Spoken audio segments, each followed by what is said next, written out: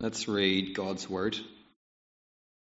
The Bible passage this morning is from 1 Samuel 13, starting at verse 8, finishing at verse 15. He waited 7 days, the time appointed by Samuel.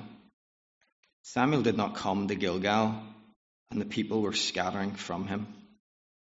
So Saul said, "Bring the burnt offering here to me, and the peace offerings." And he offered the burnt offering.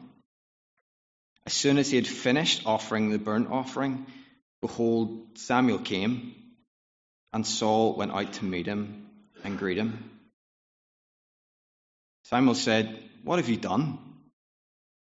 Saul said, "When I saw that the people were scattering from me, and that you did not come within the days appointed, and that the Philistines had mustered at Michmash, I said, now the Philistines will come down against me at Gilgal, and I have not sought the favor of the Lord.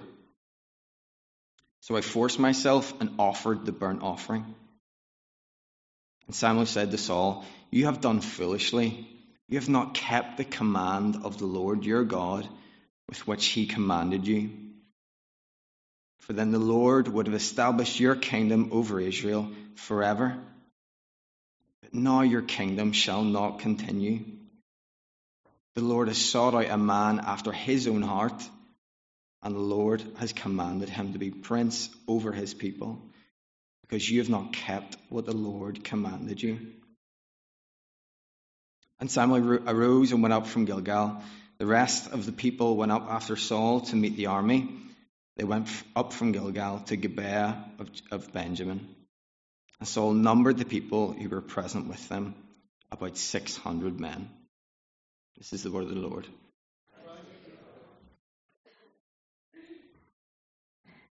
Thanks, Danny. Let's pray together. Let's pray.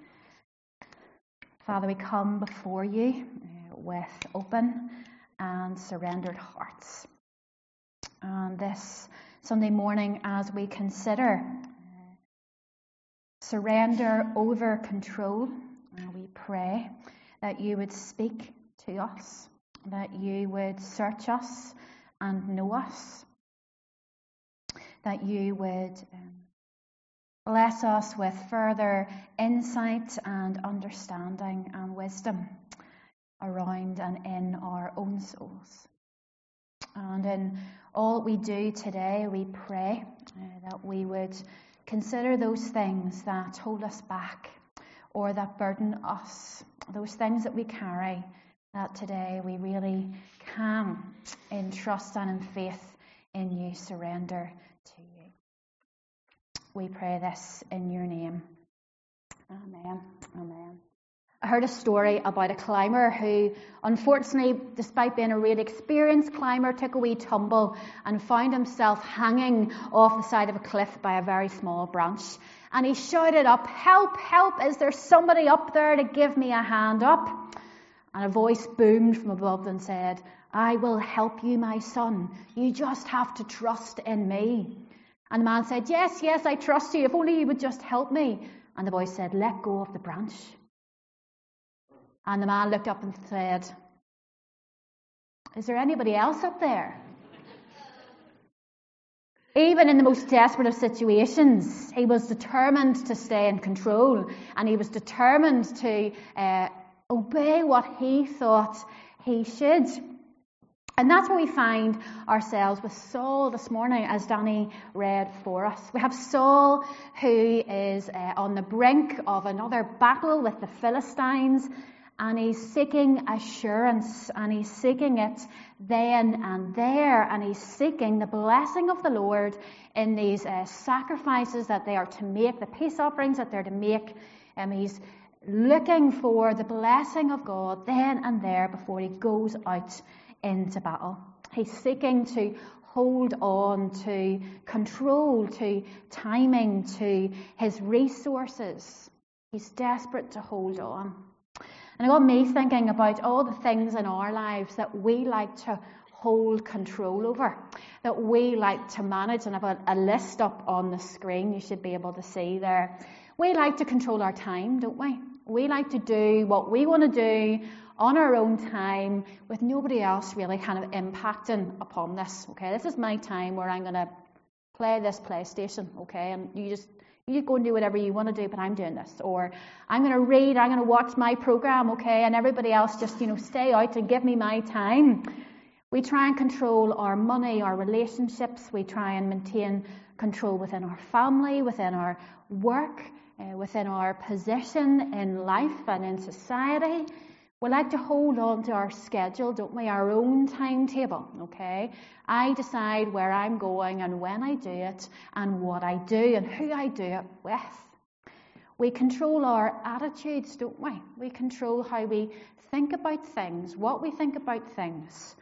And very often we find ourselves controlling our own compassion, okay? There's certain things that will lead us into compassion and certain things we think, well, that's not really my thing, okay? Somebody else can look after that. Somebody else can sort this. This is what I'm looking after. And control and management of our whole lives is something that we really do hold on to as much as possible, okay? Because it makes us feel like we're in control. That if we have all of our hands in the right things, if we have our hands on the right things, then we are in control. Then we know, okay, that's not going to fall away. That's not going to fall away. We hold on as hard as we can and try and keep it all together, don't we? But it becomes a bit of a balancing act, doesn't it? And it can very easily go either way, okay? And Saul found himself there in that balance of this could go either way, okay? I could win this battle or I could lose this battle. And Saul decided what he was going to do. Saul decided that he wasn't going to wait, okay? He wasn't going to wait the 7 days that Samuel had told him to wait. He thought, right now and now and now, this is the time. And he didn't give the word of Samuel. He didn't give the word of God. He didn't give the Lord the correct place that he should have in his life and in his heart. Saul was sovereign. Okay? Saul was the king. We know he was the king of the people, but Saul was the king of his own heart. He decided what he wanted to do and when he wanted to do it. And when we seek to control too much and we seek to serve ourselves rather than the Lord, we become like little gods of our own lives. We are sitting on the throne of our own life. We're seeking to be king or queen of our lives in a way that can damage our relationship with God. And a book that Simon and I are reading throughout this series is called, I've forgotten what it's called, but it's written by a man called The Burden is Light, thank you. It's written by a man called John Tyson. And he says it's sovereignty over ourselves, control, management, sitting on the throne of our own life is our modern form of idolatry. We worship ourselves. We keep that measure of control over what we do and when we do it. Now, self-control is one of the fruits of the Spirit, okay? We're talking about, we're talking about over-controlling, holding back from the Lord. We can be so quick to try and control things and manage everything around us that we become blind to the sovereignty and the greatness of God in our lives. And we manage ourselves to the point where we stop trusting the Father and stop relying on the things of the Spirit and relying on the good and gentle teaching of Jesus for our lives, and we become just reliant upon ourselves. We start depending fully on ourselves and we stop depending on Him, rather than building and depending on the cross, or rather than building our lives around the cross. We take control and manage everything ourselves because we're afraid, afraid that we won't have it all sorted out, or that we'll come to church and if we're not in control, if we're not fine, we will lose something, or we will lose a measure of respect, okay? Or people will look at us differently if they think they really don't have it under control. Okay? But church is a place where we can come and say, I don't have it all together. And sometimes we take that measure of dependence off God and place it on ourselves because we're finding ourselves in a place of impatience. We want it now. We want everything now. We want the more. We want everything to happen on our own timing. And sometimes we decide what we're going to obey and what we're not going to obey. We decide how far we're going to follow the Lord. Okay? If we feel moved to speak to that one person and we say, no, I don't have time for that today. No, Lord, I don't want to speak to them today. I'm not doing that, Lord. We all know Meatloaf's great song, I would do anything for love, but I won't do that. Does anybody know what that is? Nobody knows what it is that he decides he's not going to do. But he would do anything for love, but he's not going to do that. And sometimes we can be in that place where we will follow the Lord as much as we want to. But we think, Lord, I'm not doing that. I'm not going that far. And that's the position that Saul finds himself in. Saul was the first God-appointed king of Israel. We've got it on the screen there.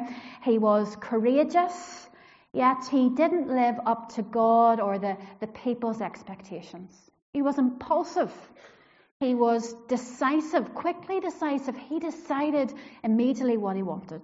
He allowed jealousy to overcome him. He was jealous of David, jealous of a shepherd boy. And he specifically disobeyed God over and over and over again. He did it his own way, okay? Like Frank Sinatra would have sung, he took matters into his own hands. And so it looked great on the outside, but inside he wasn't following through. And insecurity was his big problem. Being insecure in himself and not fully secure on the Lord. And out of his insecurity arose those other enemies of the soul of comparison and competition. And a young shepherd boy called David, his entry into Saul's story, that's where we see Saul decline and decline and decline. And Saul was so deeply determined to win, to manage, to control the outcome of this battle when he wanted it, that he completely ignored the will of God, didn't he? He didn't wait, as Samuel had told him, and he took on the role that really was Samuel's. Okay? It was the priest's role to go in and make the sacrifices before the Lord. So what Saul was doing was what needed to be done, but it wasn't his job to do it. It wasn't God's timing in which to do it because Samuel was not yet there.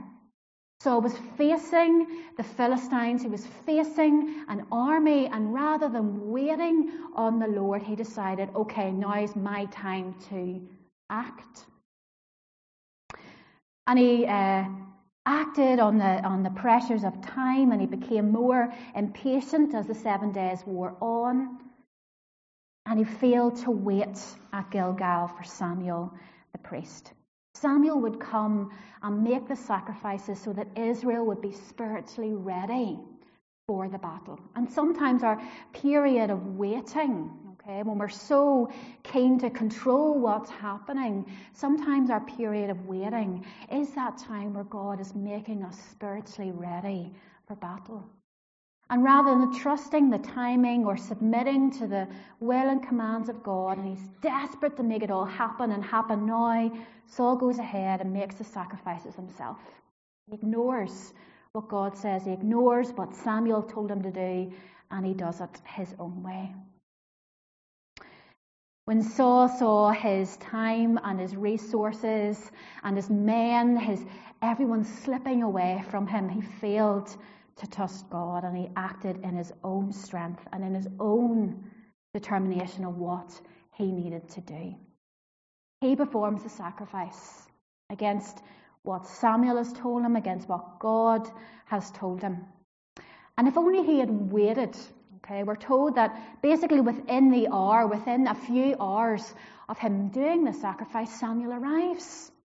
He arrives quickly, and Saul is full of excuses, and he says, Samuel, it's really your fault. It's your fault for making me wait so long. But Samuel sees the issue right away. He says, you've not trusted. You have not followed the commandments. You've replaced true faith with the ritual, with what needs to be done in order to win. He saw Saul's posture of heart. His posture of heart was seeking after himself rather than God. And when we govern our own lives with our own hands, we take ourselves out of God's. And when we talk about control or surrendering to the will of God, we are giving him the power and the authority and the permission to lovingly move in our lives. And the mistake that we could make, okay, by thinking about a God who is sovereign, a God who is in control, is like God is a great big puppet master and we're just the puppets here on earth. But this is a loving God that we're talking about. This is a God who speaks commands, who speaks his will and his word into our lives for our good and for our flourishing.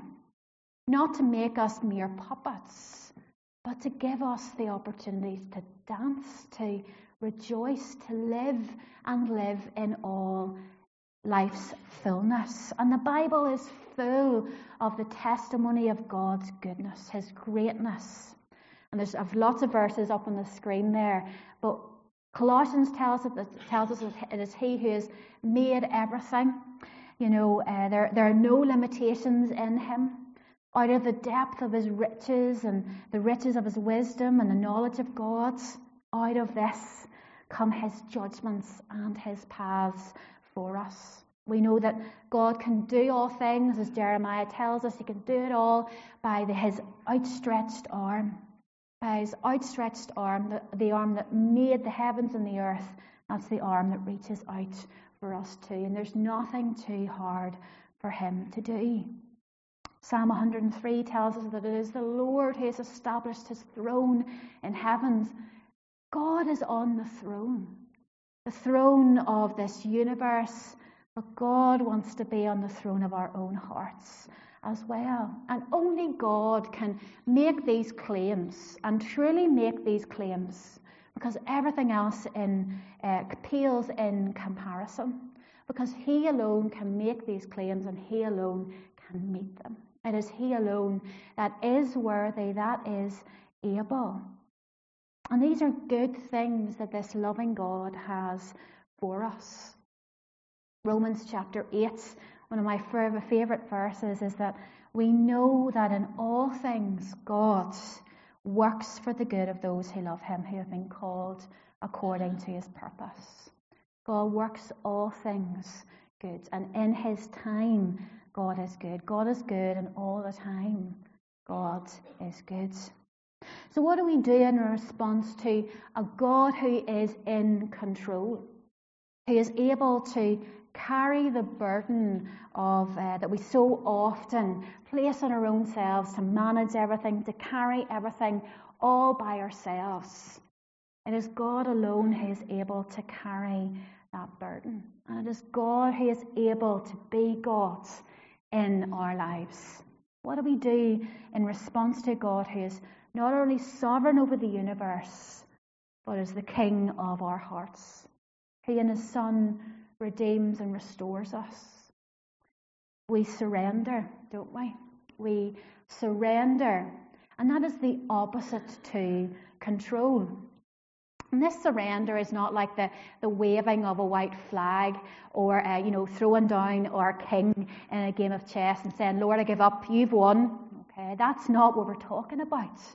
We're saying, Lord, I know that I am not able, but that you are able. It's a climbing down off the throne of our own lives and inviting the one who belongs there to take our place. It's laying down the burden of trying to control and manage everything and retain our own power. to give up that balancing act that can so often weigh heavily on our hearts and our minds and our souls, those things that would corrupt us from the inside out. We lay them down and take up the burden that is Jesus's. Jesus's burden is easy. We surrender into his rest and his gentleness and into his power. And surrender is the heart posture of the kingdom, isn't it? And rather than a momentary following, just, okay, I'm going to do this bit, Lord, or doing all the things that we're told to do, but rebelling in our hearts, we give it all over to Jesus. Because what did Jesus do on the cross? What were his last words from the cross? Father, into my hands I commit my spirit. I surrender to you, Father. Jesus placed his trust and his very life into the hands of his Father. Jesus Christ himself surrendered. And that should give us confidence and courage to do the same. John Tyson, in his book, The Burden is Light, yep, thank you, talks about this image of a trapeze, okay? And if you've been to, I don't know if anybody's been to Cirque du Soleil or anything like that, or if you've been to this, to Duffy's, the circus. A trapeze, you swing from one side, you let go, and you try and catch the next bar, okay? Something I would never do because I have the coordination of like a two left-footed duck, okay? So you swing forward and you rely that the bar is going to be there to catch, the bar is going to be there for you to catch, or that the catcher's ready there to catch you, okay? But when a trapeze artist learns how to do the trapeze, who teaches them how to do the trapeze? The instructor. And the instructor is not up in the air with them. The instructor is on the ground watching them. And the instructor knows everything about the trapeze. He knows it inside out. There's nobody else in the world that knows the trapeze better than the trapeze instructor. So whenever the instructor says, yep, it's time to go, or it's time to let go, the trapeze artist knows that the skill and the expertise of the instructor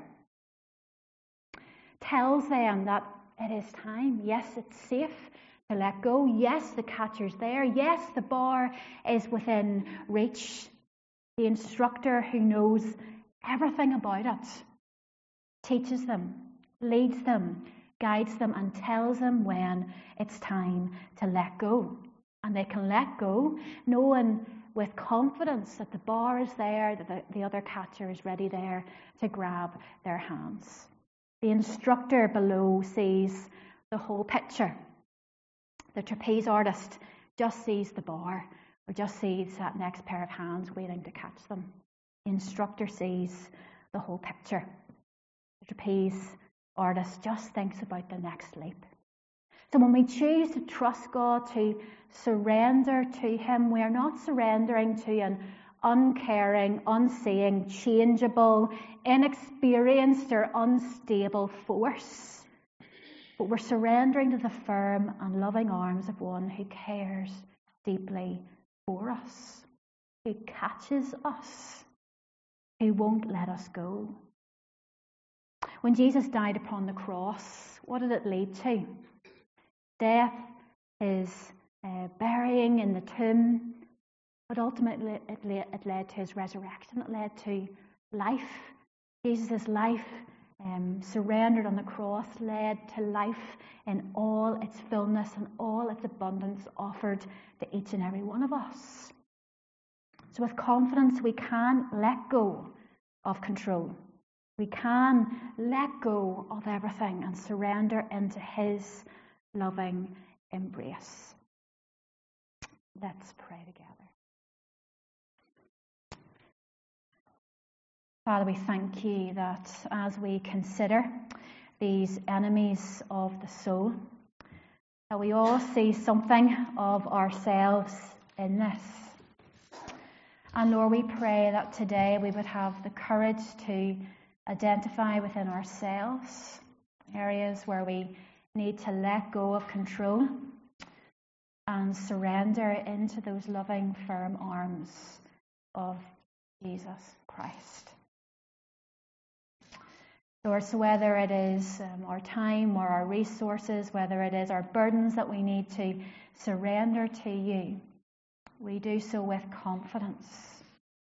We do so with trust. We do so with faith, knowing that you see the whole picture. We think only of the next leap, but you know the whole picture. Lord, we thank you for the confidence that we can have in you and in your Son and in the gifting and guidance and filling of your Holy Spirit. So we offer this all to you now. We give over what we need to give over, and we leave it at the foot of the cross.